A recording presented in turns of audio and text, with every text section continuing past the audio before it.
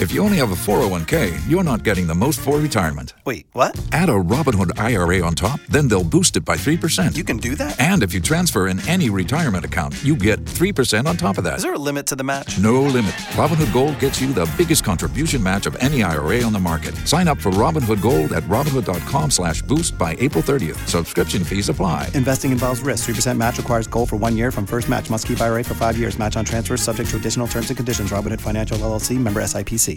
This is Rich Jones, host of Jacksonville's Morning News, heard weekdays from 5 to 9 a.m. on News 104.5 WOKV. Thanks for listening to our Jacksonville's Morning News podcast. If you haven't yet, subscribe to the Burrish Daily Discussion podcast and the Mark Kaye Show. Don't forget, head to iTunes or Google Play and leave a review. Thanks for listening. The president confirms top North Korean official Kim Jong-chol is headed to New York for talks on an upcoming summit between Trump and North Korean leader Kim Jong-un, which was scrubbed seemingly just last week in that letter that President Trump had sent to Kim Jong-un. It's scheduled for 2 weeks from today. Over the weekend, there were some hints that maybe things were beginning to turn the corner, and now the president seemingly doing more than just hinting at it. As Fox's Rachel Sutherland picks up our team coverage from Washington, the president was speaking with Japanese Prime Minister Abe yesterday. Certainly seems like the signs are pointed toward trying to get this thing off the ground in a couple of weeks.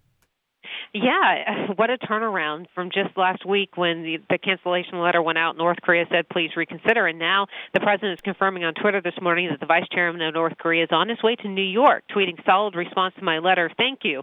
I guess that's referring to his cancellation on Thursday.